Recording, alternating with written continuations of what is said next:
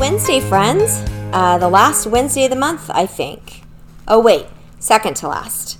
In any case, we are definitely turning the corner into spring, which makes me so happy. The warmer weather actually makes me feel like a better human all around. I'm not sure if you got a chance to listen to last week's Worship Wednesday, but it was so great to have Kylie and Tanner on the podcast to share some of the songs that helped point them to Jesus during 2020. Plus, it was super fun for me to record with them. Maybe it's because I'm an extrovert or a type 7 on the Enneagram, but whatever the reason, it's always more fun for me to do things with people instead of by myself. So I'm going to see if I can beg or bribe them into joining me more often in the upcoming year. I think it would be a lot of fun for all of us, not to mention the thoughts and truths that they could share. Anyway, speaking of spring and warmer weather, can we all just agree that when the seasons change, it connects to something deep inside of us, something spiritual, I think. Does that make sense?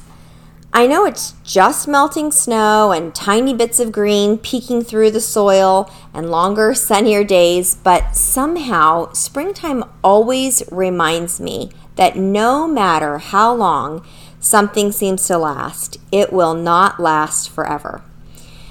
It reminds me that God is doing a new thing, bringing new life, new ideas, new joys, and that we haven't been forgotten or left without hope.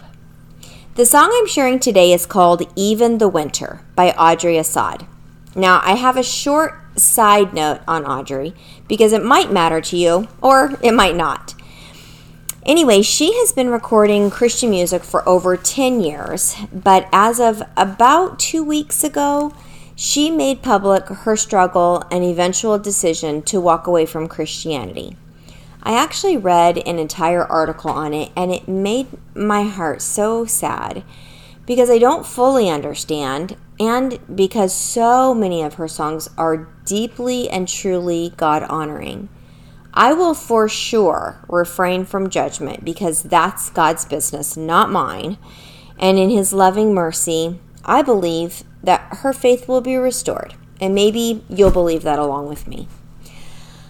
All of that to say, I still love this song, which is from an album released 9 years ago. And I think it's still full of truth and beautiful imagery. So I'm sharing it nonetheless. Okay, so now that I've stirred up a whole nother discussion, this is what I keep thinking as I've been listening to Even the Winter this week. Whatever you and I are facing, however long and dark it may seem, or whatever or whomever has hurt you, that thing, that season, that wound will not last forever. And here's how I know.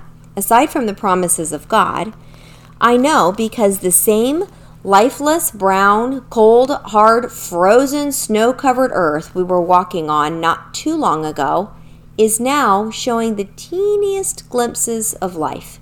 You've seen it, haven't you? A tiny bud on the end of a tree branch or an itty-bitty bit of green sprouting up through the mulch.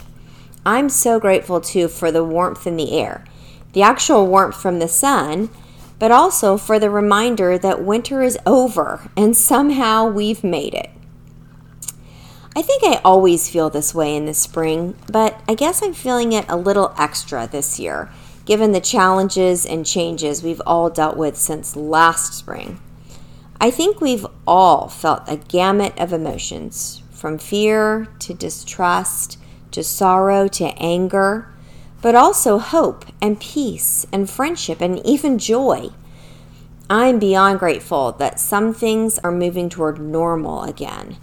But at the same time, we know there's still plenty of sadness, grief, and confusion to go around.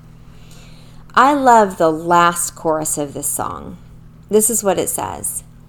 Even the darkness cannot disarm us. We'll see the morning, we'll feel the sun. We'll break up the earth because we know that it's worth it. Sowing the seeds in the soil of our love. And my heart keeps singing those words as I consider the damage done, not just to our bodies, but to our souls during this long winter.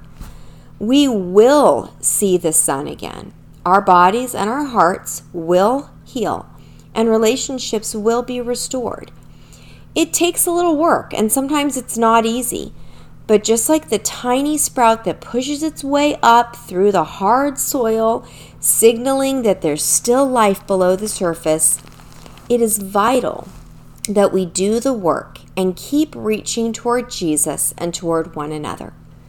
We're all familiar with the scriptures that say, weeping may endure for the night, but joy comes in the morning. And his mercies are new every morning. Great is your faithfulness.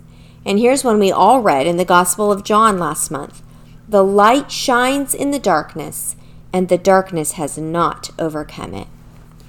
So 2 things I hope you'll do today. 1, go outside and feel the sun and look around for some signs of life, even in your own front yard. And 2, take a few minutes and listen to Even the Winter. It's catchy and happy, and man, it's such a hopeful reminder when we find ourselves slipping into a winter mindset. Today I'm trusting that every one of us will know how much we are loved and live grateful for what has been and what's to come. What if we find ourselves beneath the snow? Our warmest words all frozen in our throats, and all we feel is left out